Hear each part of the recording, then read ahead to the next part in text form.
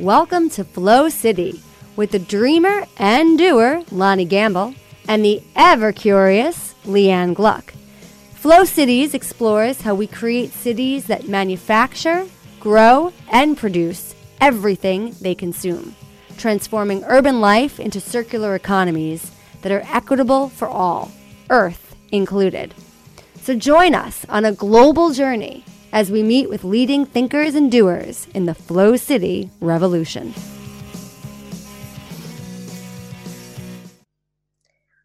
Well, hey there, Lonnie Gamble. Hey, Leanne. How are you? Happy November, end of November. Yeah, happy Thanksgiving. It's been a while since we connected. I know, time has flown. Yeah, it's the end of the year is coming right up here, and we're on our fifth. This is our fifth show, and at some point we ought to kind of reflect on what we've been learning through this process too. I think that's a great idea. So tell me what's going on in beautiful downtown Fairfield. Well, I just completed, and I'm now done with my, year-long certificate program in regenerative agriculture. Woo-hoo. So I'm all done and complete. Nice. And we finished the new farm economics course with John Eichert. Which you taught, right? I mean, essentially you were co-teaching it with John, which is co-teaching it with John, and now we built out that curriculum to be a full course for next semester. Great. And just got finished with Thanksgiving celebrations here in Fairfield. Very beautiful. Got to eat a lot of one of the great things about Fairfield and this community is really this trend towards self-sufficiency, and all these people here who are like building their own houses and growing their own food and foraging their own food and canning their own food. So Thanksgiving was such a feast because it was a lot of like fresh local produce. I had chestnut apple pear soup with local roasted chestnuts and apples and pears, and it was really good. Yeah, chestnuts are interesting because you can use them. They have a protein profile that's more similar to a grain than a nut, so you can use them as a staple crop. And I just bought a kilo of chestnuts here in Gaiac today at the market, and I had some for lunch. And I think they have a lot of potential because they're a perennial food crop. You plant them once, then there are chestnuts here in France that are 300 years old that are still, producing lots of food. And some of the regions in France, the cuisine is part of the cuisine is based around chestnuts. Yeah, what's interesting too is that they're really hard to process. So I'm actually pretty curious what kind of innovations for processing, because they kind of come in this like super prickly shell that you got to get the prickles off, and then you have to roast them, and they're very process heavy. And I was curious, come visit France, and I'll take you to the Chestnut Museum where they explain how they used to do that back in the day. Because one tree will give you 500 pounds of chestnuts, and then they're just. I was in one valley that was 10 miles long, and you look down that valley, and at a certain elevation, every tree was a chestnut that somebody planted like 200 years ago.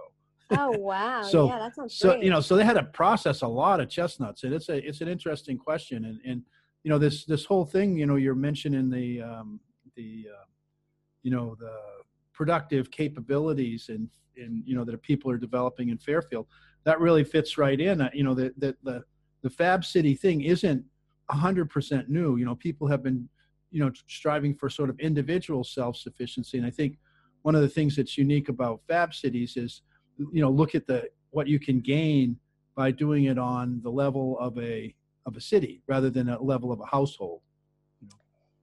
Yeah. Actually, one of the things that really did also strike me over the Thanksgiving holiday was the difference between kind of, I would say, maybe the Fab country and the Fab city. Yeah. Because right now, I mean, part of it was, we're kind of in the country and we're surrounded by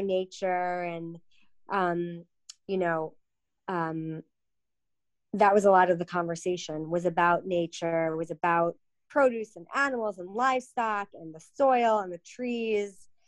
And I think when you get into a city environment, even obviously the exterior and what's around you and also what you're talking about shifts. And that really struck me too, this past week, just thinking about the difference between the country and the city, and being self-sufficient in the country versus being self-sufficient in a city environment. Well, that makes me think of this week. We're going to do a format. The show is going to be a little bit different. We're going to have an interview that I recorded with Kate Armstrong, who is director of the Global Fabcity Initiative, headquartered in Barcelona. And I was in Barcelona a few weeks back. And one of the things that she mentioned is that, they're kind of shifting from in addition to the city focus, they're also looking bioregionally these days in the Fab City movement.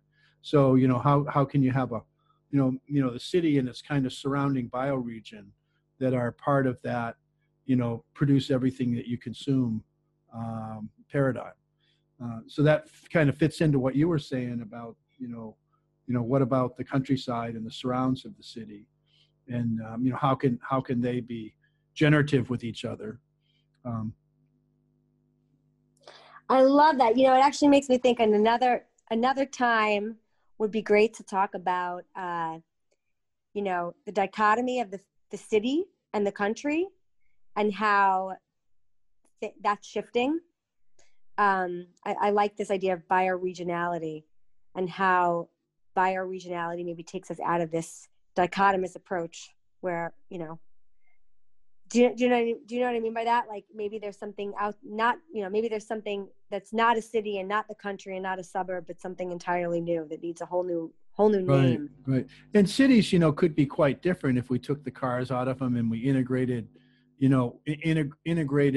producing everything they consume, food, energy, water. That's all part of the landscape of the city. The city would look quite different if, it was a city that's productive in terms of food and raw materials and all that. So yeah. How was Barcelona? Oh, Barcelona was amazing. Yeah, I've been, it's getting colder here. It may snow tonight, but I noticed in the shared garden I work in, there are still blossoms on the zucchini. And, the crops at the farmer's market are shifting now more towards, cabbages and mosh, which is a winter annual, and fennel, and, these kind of more cold hardy fall season crops, and all the winter squashes and all that. And so it's kind of interesting to see that. And then also all the offerings at the restaurants shift, as the season changes here. So all that's quite connected here. And then, Barcelona was just amazing. I stopped a few places on the way down, went to some, Barcelona is only about 4-hour drive, which is, maybe 5-hour drive, maybe the distance to Chicago. So it's not so far in terms of U.S. mileage, but things really changed a lot. You go to a whole different country. You have to cross the Pyrenees, which, think Rockies. They're really big mountains, and they were covered with snow. And I went, it was still warm when I went there, so I went in the Mediterranean, and I'm really excited. I found a place to learn how to do kite surfing and wing foiling and all the kind of things that I've wanted to do. I bought a mountain board, and I got some bamboo, and I'm trying to make a sail rig for the mountain board, which is kind of skateboard with big wheels.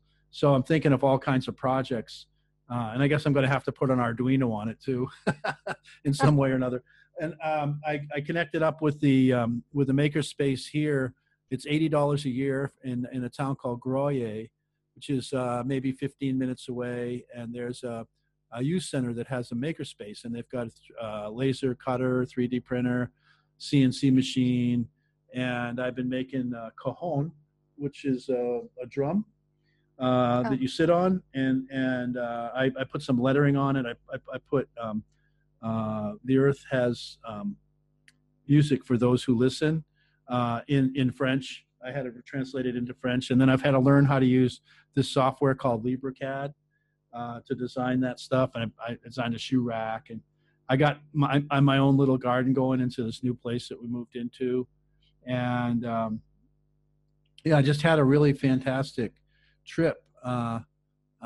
Connected up with my friend Fawn, and just a really and then it's a little bit intimidating to go to the Fab labs at the Institute for Advanced Architecture in Catalonia, because they're doing some pretty high level stuff and some pretty advanced stuff. I'm going to be there for 6 months, and it's really exciting to be connected up with those kind of world leaders. They have a machine that can it's like a huge 3D printer, like maybe 25-30 feet square, and it can out of the nozzle, instead of plastic, they can shoot out clay, and they can build up they have one of those at Autodesk has one of those, and they can build up a clay house. So the idea is they want to be able to use high-tech tools to make buildings out of natural materials. There's a beautiful greenhouse that I saw. I think I sent you pictures of that, and so I'm really excited to dig into that. And should have you got anything else, Leanne, or should we go on? Should we go into the interview with Kate? Let's go on to the interview. Okay, so we'll go to the interview with Kate, and then afterwards, Leanne and I will come back to discuss the interview a little bit, and maybe we've got maybe some exciting guests that are coming up in the next few weeks. So next up is an interview that I recorded in Barcelona at the world headquarters for the Fabcity movement, which is at the Institute for Advanced Architecture of Catalonia. And she currently leads the design and communication strategy with the legends that are at the Fablab Barcelona and the Fabcity Foundation, the people who are the founders. She uses outreach tools, open source design, and capacity building programming to engage the world in new narratives being developed in the world of Fab Labs and emergent futures. So we'll now go to the interview with Kate.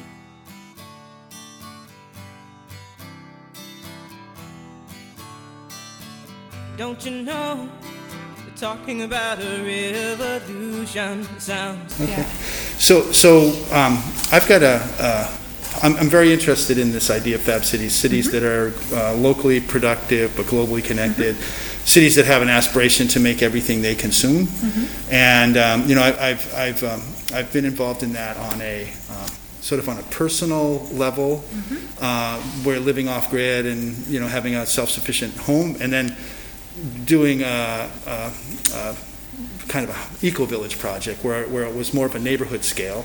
But then when Fabcities came along and you looked at the scale of what you might do, there's so much more you can do collectively than you can on an individual basis in terms of being locally productive.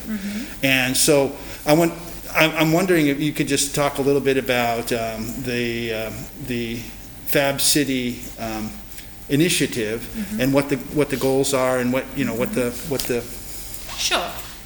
Yeah, so the Global Initiative is comprised by the Foundation and the Cities Network, and also a collective of stewards, I would call them. So the three components together are aimed at the facilitation of this concept, which is cities that produce everything that they consume.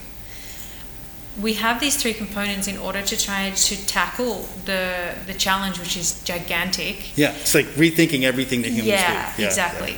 We want to kind of tackle this from multiple levels. But that's kind of the scale of where we need to think. Exactly. It's a conversation that's on the scale of the problem, right? Yeah, exactly. And this is, what we're talking about is, really transformational change. It's about how do you shift that paradigm? And we see this as something that needs to happen from top down and bottom up at the same time. And we also see this as something that has to happen across multiple scales. So we kind of, in the foundation side and with the collective, who's kind of the stewards, or like, let's say, almost like the research arm of the initiative, we've been working on something which we call the full stack, which is the Fabcity Strategic Action Plan. And this really puts into place in multiple layers across the digital, across the bioregional, across the city level, across education, all these different kinds of layers which need to come together in order for us to do this. And this full stack has kind of come through the practice of the cities that we've had over the last, 5-6 years. Seeing how they work, seeing how the maker movement is really crucial in its cultural efficiency, I would say, in the way that it can kind of really move through communities and bring people not only in terms of tooling, but also in terms of culture and social practice. And how we can use this as kind of the nucleus, I guess, the kind of center of this idea, the use of digital tools. Well, this digital tool may not be the home printer, it may be a tooling in terms of education or in how you think about mapping your city resources. So the kind of connection of the digital with the social is really important, and that comes from the maker movement, which sits really at the crux. It's the bottom layer. So of the stack? Yeah, of the stack to the Fablab network. It's the distributed infrastructure, but also the distributed cultural necessity that you have. And then leading up from there, you have new ways of educating, new ways of thinking about education. Then you have kind of the prototyping. Then you have, more the design side. Then we think about how do we engage cities, and then the digital layer. And then on top of that, the very largest, which is the newest, I guess, focus of the network, which is the bioregionality, which is necessary because a city is never just a city is connected to its region. And that has become our focus over the last 2 years, and will actually, maybe I can say this, it's kind of under wraps at the moment, but will be the focus of our next summit, which is going to be exciting. This will be in Bali this coming year, this coming October, and we will look at, the island as a bioregion and how, you can actually construct a bioregion on that level, and then how can we kind of use that as a prototyping space in order to think about a bioregion in other areas of the world. Islands are very interesting in terms of this, from this perspective. Fawn's Hawaiian. Okay, and I'm Australian, so I'm slightly bigger, but different, I mean, similar. And they have this interesting, the Polynesians who colonized the South Pacific, they had this way of taking like 30 plants in a canoe, and they could build a vehicle that could go thousands of miles, and then they could create their whole culture. It's in a way, it's kind of an ancient model for. I mean, do you think? I think the island is a really interesting concept because I guess what we're looking at, even in the city or the bioregion, is a prototyping space. It's a space in which you only have a certain amount of resources, and then you also only have a certain amount of inputs and outputs, so that's really interesting because that's what an island is. And I think we saw this during the pandemic. Like Australia completely had to really almost really start to change and really think internally about where they're getting goods and where they're getting basically consumables. And so I think that, the idea or the concept of an island is one that we also should and can apply to bioregions that are maybe not isolated. So, you have Barcelona bioregion, there is a certain capacity and a certain specificity to this region that we should be able to, look at and celebrate, and also engage in the way that we're kind of producing our goods and consuming as well. And So some of the critiques I've heard of the Fab City idea is do you really mean produce everything that a city consumes? Manufactured goods, energy, food, water, building materials, or what's the relationship? And then have those atoms cycle because they're heavy. But is there what's the relationship of exchange with other like-minded bioregions? Or I think the idea of producing everything that you consume locally is first and foremost a call to action, because this is something that triggers a logic. People, when you actually think about this, you realize, oh wow, atoms are heavy. I don't need to move them from place to place. And first and foremost, this is why we have to have this call to action. On top of that, though, of course, you also have the idea, actually we can't get everything that we need here, or maybe we don't have, enough of a certain supply of material or whatever, or what have you. So I think that what that triggers also is a set of alternate responses and other responses that are necessary. The idea is we need to shift the paradigm. So how do we do that? We start doing that by thinking about certain pockets of that manufacturing and consumption ecosystem, and then you can really start to understand, okay, well, maybe we need to make a relationship with another bioregion or city, or we need to look at a new material response to that specific problem. And I think that one of the biggest things for us is that there is so much potential in one place, and then the biggest thing that we're actually missing is the educational capacity to share that information.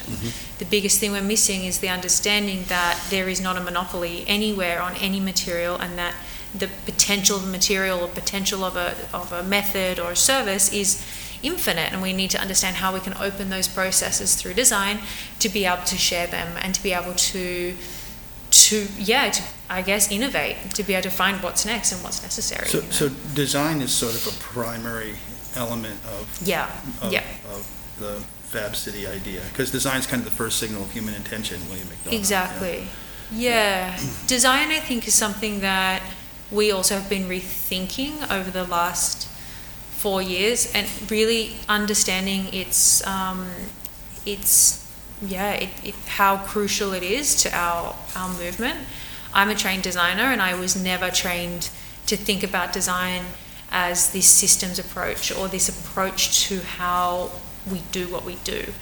And that's really, I think, what the most exciting part of this word design is that in the last few years it's really becoming seen as something that is beyond a specific field or something that's about just aesthetics.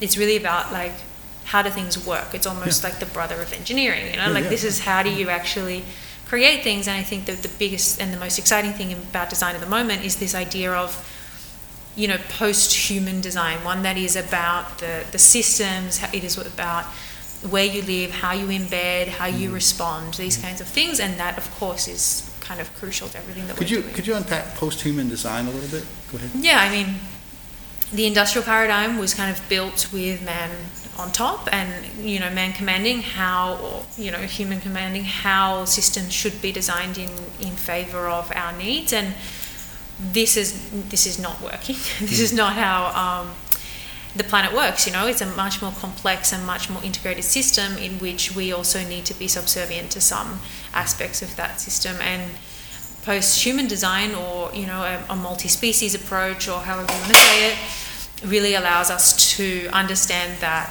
design is a complex system made up of complex inputs, including everything from not just non-human in terms of animal, but also non-human in terms of the systems that exist already, mycelia, all these kinds of things that exist around us. And while we are inquiring into how humans should survive, we are not letting ourselves make design inquiry into the other systems which can, in fact, probably support us in many ways. So it's really a change in relationship between the humans and the broader part of the... Yeah, it's about taking ourselves out of the center, and that doesn't mean that what we're doing is not for our benefit, but it's about benefiting a wider, you mentioned design, and it's this. If you get the design, most of the problems we have are made in the first few hours of the design of something, and if we get the design right, then a lot of positive things can flow out. If we get the design wrong, a lot of negative things can flow out. And I think about the design, for example, of a city that's based around cars. And is there anything in the Fab City movement that talks about kind of the physical infrastructure of the city, which is so important in terms of the well-being of people in the city and enabling a city that is, I can think of some design decisions you could make early on in creating a city, which would make it very difficult for the city to produce everything it consumes. Other design decisions could make it very easy. Yeah. Could you? Yeah, I think that, again, there's kind of like multiple scales that need to be understood as part of a city. And here in Fablab Barcelona, for example, we work on the neighborhood level really strongly. This is like one of our focuses, is to understand the ability for a neighborhood to be an interconnected system, a social and cultural system, but then also a productive system through that connectivity that you have at that local level. It's really hard to kind of replicate that at a larger scale or scale that up. So I think one thing that we're looking at is you kind of need these different pockets and these different layers. We can't expect one city to be one giant system. It needs to be a system of systems, and it needs to be it needs to supply logistically that have that logistically allowed for in the design of the city. Of course, now we kind of have in many cities, and I'll talk about Barcelona because it's here and that's where we are, but you have kind of these neighborhoods slightly in some ways disconnected because you have kind of maybe different house prices, land prices, different accessibility, different ways of living in these pockets. So I think that cities, apart from, of course, better cycle lanes, better mobility, all these kinds of things which we kind of are aware of now with the turn of urban development at the moment, I think we also need to allow for understanding the city as an ecosystem and how you actually connect the pockets within the city and also then, of course, outside the city. Yeah.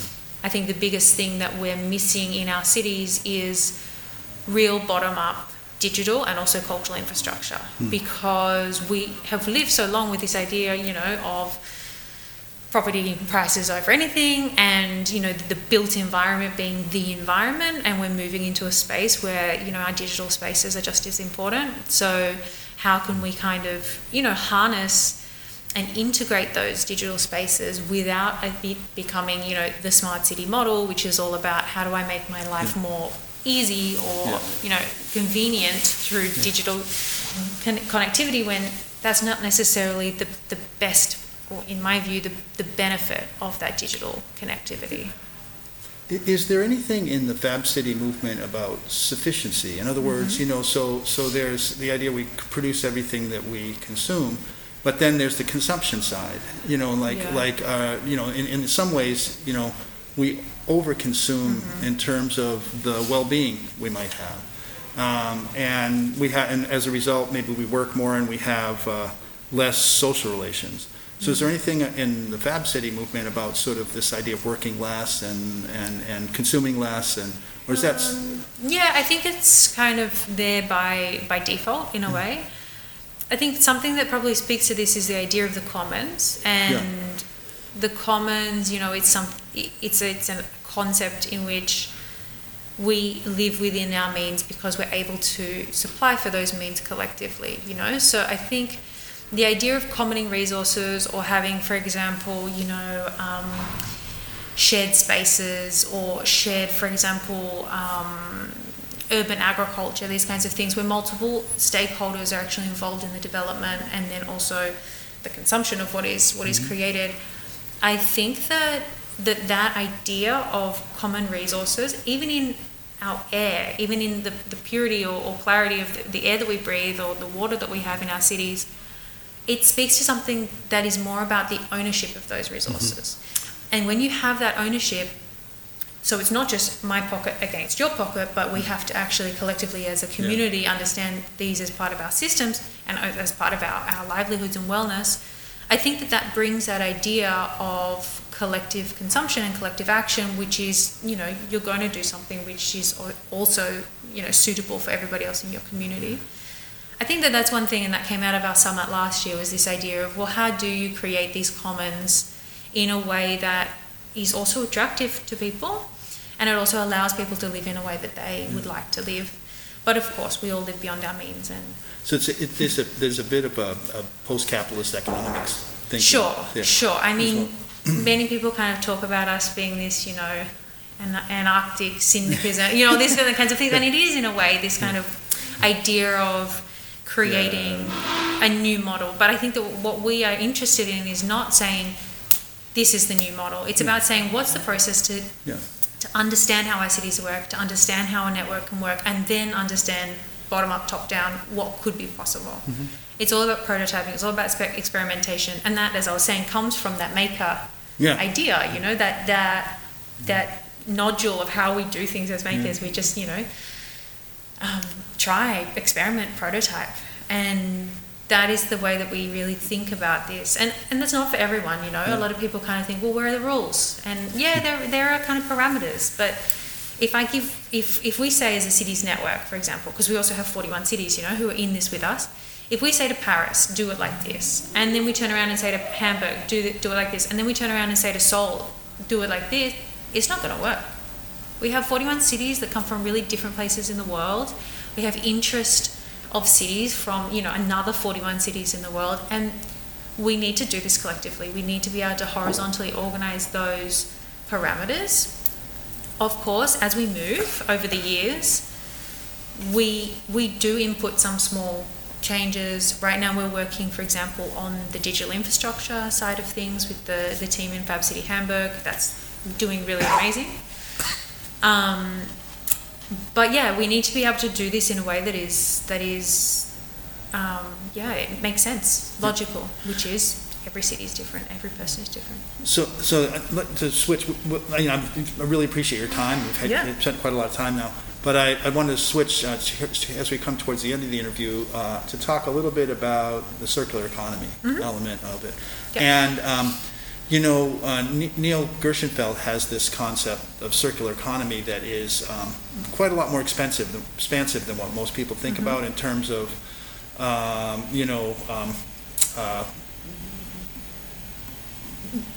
using something from nature, like a cherry tree doesn't recycle itself into a cherry tree. It breaks itself down into 30 or 40 basic elements of biology that all other elements of biology can use to create themselves. And so can we truly create a circular economy without having a material economy that's more like what nature has? And you know what I'm saying? And how does that fit in? How does that is that Neil Gershenfeld concept of a circular economy where we're really changing? The whole industrial economy has like maybe 20 or 30 basic elements and everything's made of those. Am I making sense? Yeah, for sure. Yeah, I think this is definitely within our perspective.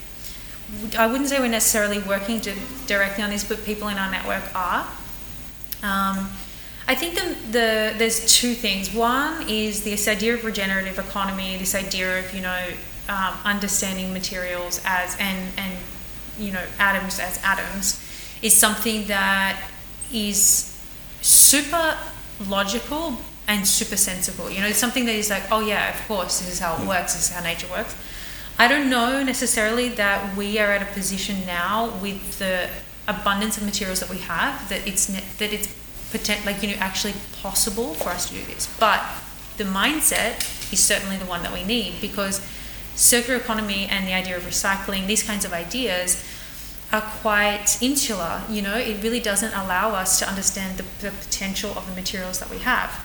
So for sure, in Fabcity, we're really looking at this regenerative economy. This is about, how can something do better when you design it than it did when it was first kind of created? And also, of course, this is where we talk about design. Design is everything that we're doing. It's really, really important to these systems.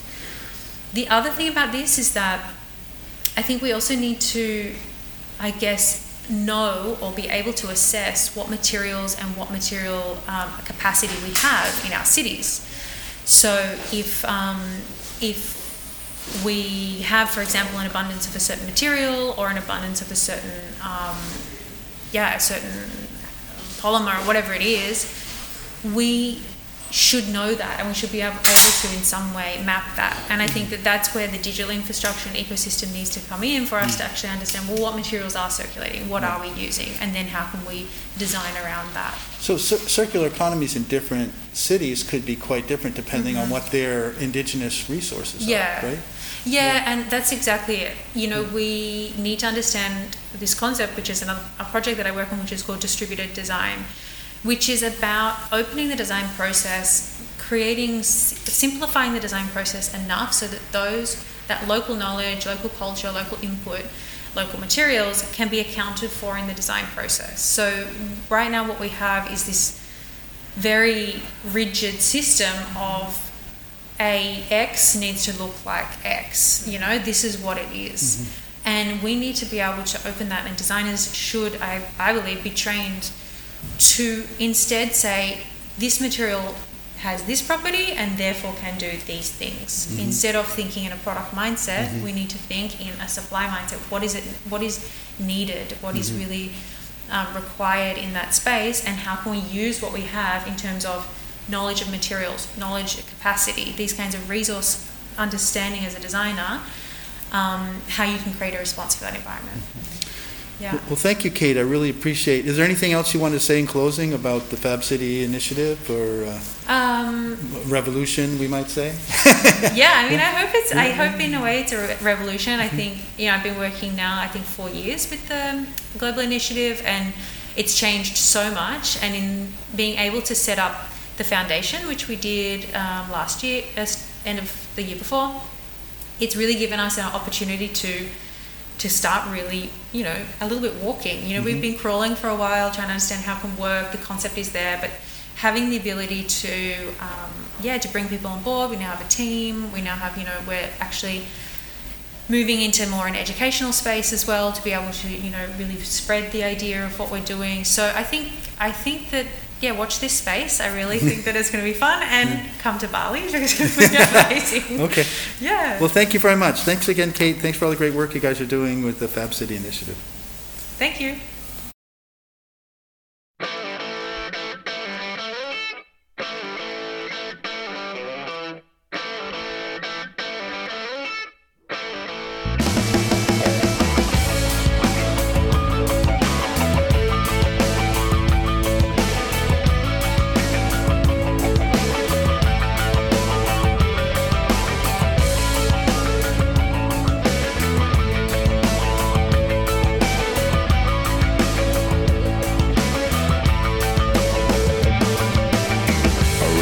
Never come with a warning. A revolution never sends you an omen. A revolution just arrive like the morning. Ring the alarm, we come to wake up the snoring. Hey, Leanne, what'd you think of that session with Kate? I thought it was great. The two terms that she kind of introduced I thought were really interesting was bioregionalization, which we mentioned kind of earlier on, but also this idea of post-human design, and designing for, not just looking at human-centered design, but that full, design with the full ecosystem in mind. I thought that was really interesting way to think about things. Mm-hmm. And what struck you about the post-human design discussion? I started to think about generative design, and generative design is a kind of a tool. Autodesk is very well known for generative design. There's now a couple of other software companies that are working on this, but essentially it's where you kind of take an AI algorithm and you set parameters. You set the kind of boundaries and the parameters of what you want, the weight of something, or the width of something, what it can hold, maybe what material it's made out of. But then you let the algorithm generate the design for you. This has been used on, different things, like, for example, car chassis or brackets, and even now in construction and more advanced products. But the idea is that the algorithm, the software, can generate thousands and thousands of different kinds of designs. And the way that they do it looks radically different than anything you've ever seen, because it's the software that's generating the design as opposed to a human. So usually humans have this idea of what they want to create already in mind, and kind of the, function follows form in some way. But with generative design, form will follow function. And so you get these really interesting things. So it actually made me think about, well, what if we could generatively design cities where we input more, we input parameters that are things like, okay, this is how much carbon we want to sequester, or this is, these are all the, this is how we want to be circular loop. These are kind of all the materials that we want to reuse, or this is how much solar we want to collect, or, this is how we want to impact the soil, or this is how much food we want to generate, or, kind of, and put in these bigger inputs, and then see how we could design cities in that way. And my suspicion is that if we did that, we would start to see city design that were radically different than any kind of city design we've previously before imagined. And that to me was really interesting. And it made me think about our call with Richard Register, where he was kind of talking about, I think, was it Richard Register or was it Phil Haas who was talking about the rooftop gardens and the connected bridges between the rooftops? That was Richard. Richard, yeah. It made me think of that because Richard really started to begin to open my eyes to kind of new ways of envisioning the designs of cities. And this post-human design concept also made me really rethink the way that we visually are designing cities with, broader parameters that include regeneration. And and the rest of the living world. Yeah. So that humans are a part of it, but it isn't it isn't to the exclusion of it's a celebratory, participatory communion with all the rest of the living creatures on the earth in terms of design. Design's a very interesting concept. There's a William McDonough. He wrote a book, Cradle to Cradle. And in that, he argues that, design is the first signal of human intention. And that, most often the first few hours that you design something, all the critical mistakes are made then. And then after that, it's very difficult to recover because people get committed to designs, get cognitively committed to design. And Kate's a designer. And there's things you can do, for example, in the design of a city, and we talked about this in the interview, that would make it very difficult to be a fab city. And there's other things you can do in the design of a city if you get the design right up front that make being a fab city much more a consequence that would follow from that initial design. And so, for example, if you design around cars, then it becomes very difficult for people not to have a car, Right. And you're locked into that for, could be 100 years, the life of the infrastructure of the city. So the design thing is just a really, really critical element. It's kind of that first spark of intelligence, that first spark of creativity, that first spark of intention. What are you intending to do? Are you intending to have a planet that is uninhabitable? That seems to be the end result of most of the design that we've done, in the last 100 years or so. That's a really important point. I thought it was interesting also that she, when we talked about the circular economy, that this idea of bioregionalism came up. That and one of the things that comes up as a critique of the Fab City idea sometimes is, are you really going to make everything you consume within that city, automobiles and cell phones and everything? And one of the things she mentioned is that, different places will have different resources, and you'll learn to use the resources you have in that area. One area might have a lot of clay, for example, and maybe that becomes a dominant building material. One area might have, abundance of wood. And so all of a sudden, that becomes a key part of the design. And that's something I hadn't really thought about before. And that, leads into this, bioregional idea, is that, you look at the city and its surrounding areas and then there, there's some exchange and trade. And I think all those ideas are kind of still being worked out. But I think the reason why they've chosen that is because it really makes you think, this idea that we have to produce everything that we consume. So I thought that was interesting thought that she had. Yeah.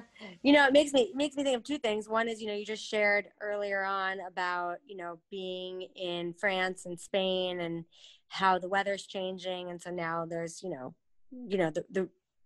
what is being grown in the farms are changing, and then therefore what is being served in the restaurants are changing, and that it's very localized like that.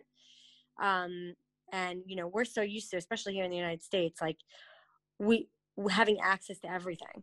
So there is a little bit of a culture shift, of a philosophy shift, like a personal shift in that, if you are to make everything that you consume, you may not have access to everything all of the time. So it's like we went from localization to globalization and now back to localization. So I think it's a little bit of a different way of thinking about like, well, what is it that we consume?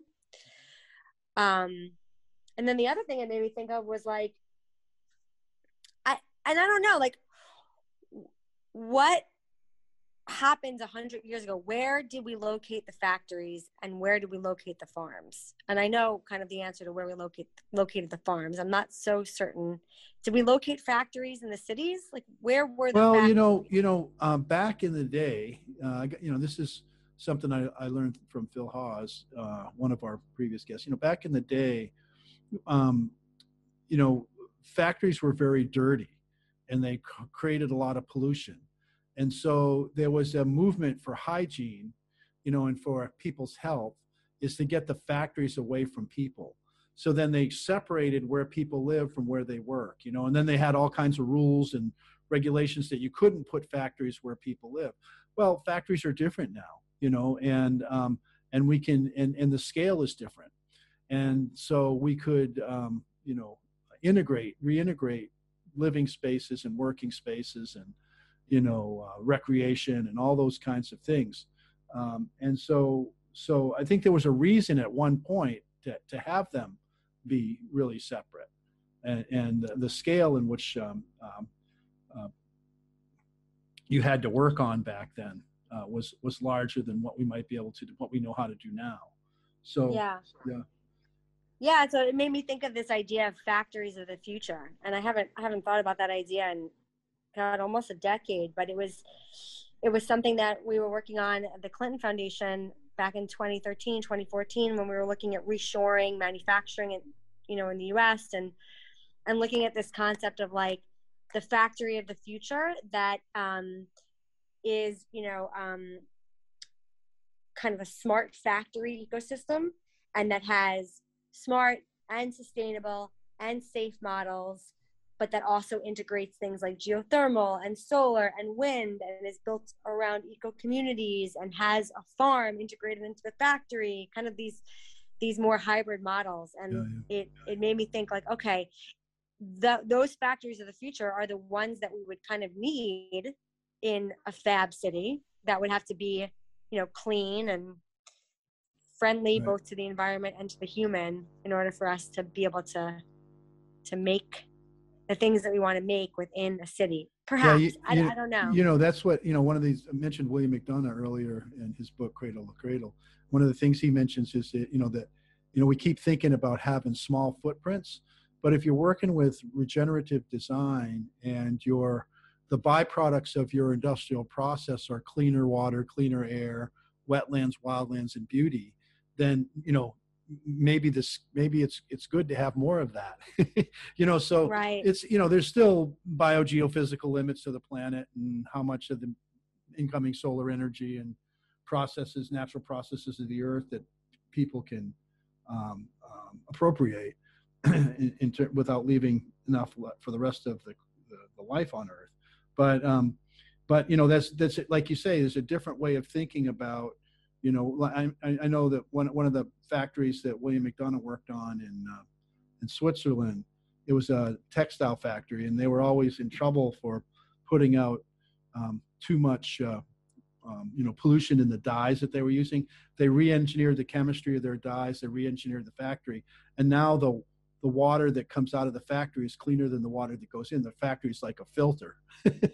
And so those are the kind of, there's no end to the creativity and intelligence that we need to create a world like that in terms of full employment for many generations in order to rethink a generative human presence on the earth. Yeah.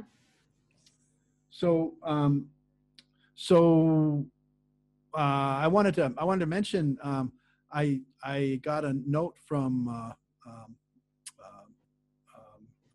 the founder of the Transition Towns movement, Rob Hopkins, and he's going to be a guest on our show coming up. So I'm really excited about that because I think there's a lot of synergy between the Transition Towns movement and the Fab City movement, and I don't think they've been very connected in the past. So I'm excited to talk to Rob and and see what his thoughts are. Absolutely. Yeah, that sounds fantastic. I also connected with a friend of mine who lives in a community called Saxapahaw, and it's kind of a little bit of a small footprint. I wouldn't necessarily call it a fab city, but this kind of small footprint where he has a sustainable apparel line, does everything from dirt to shirt.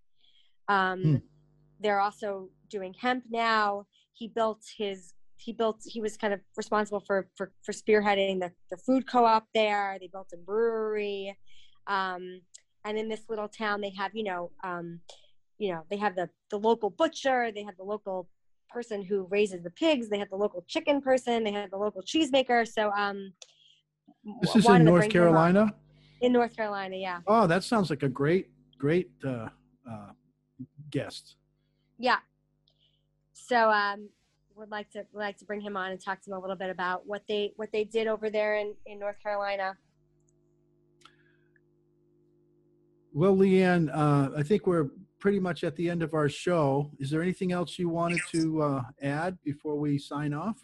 No, this is great. Really, I'm actually really enjoying the evolution of these conversations, and it's, we're 5 in, and definitely has been shifting the way I'm thinking about all of this, and how we're shaping the future moving forward. So this is great interview.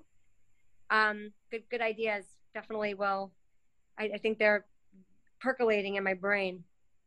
Yeah. Hey, I wonder when the next time is that we're going to be in the same physical place. We may just have to meet over the internet for a while. We may, or I may just have to fly to Europe, Lonnie. Yeah, you may have to come to Barcelona. Yeah. Okay.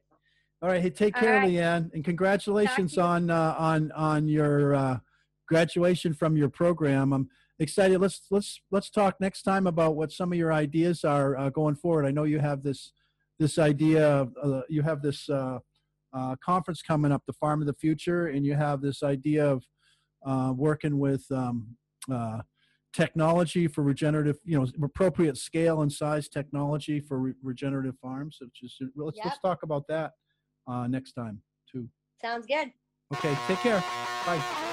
Bye.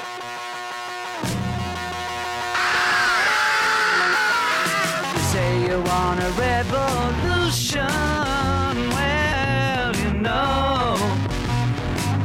we all want to change the world. Tell me that it's evolution. Well, we all want to change the world. But when you talk about destruction, don't you know that you can count me out? You know it's gonna be alright. Alright. Alright.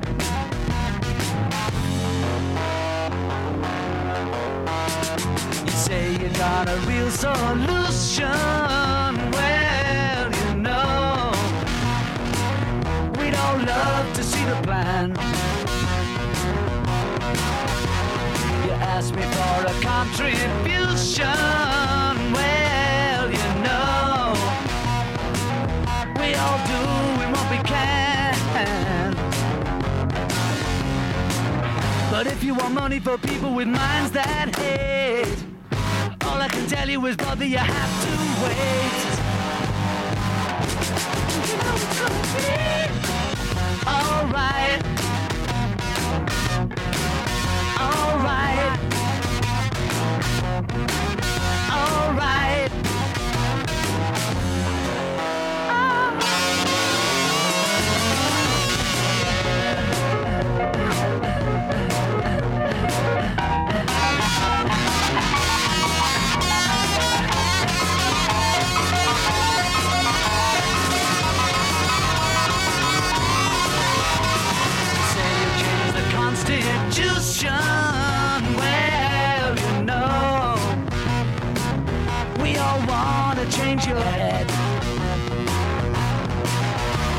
You tell me it's the institution. Well, you know, you better free your mind instead. But if you go carrying pictures of Chairman Mao, you ain't gonna make it with anyone anyhow. Don't you know it's gonna be all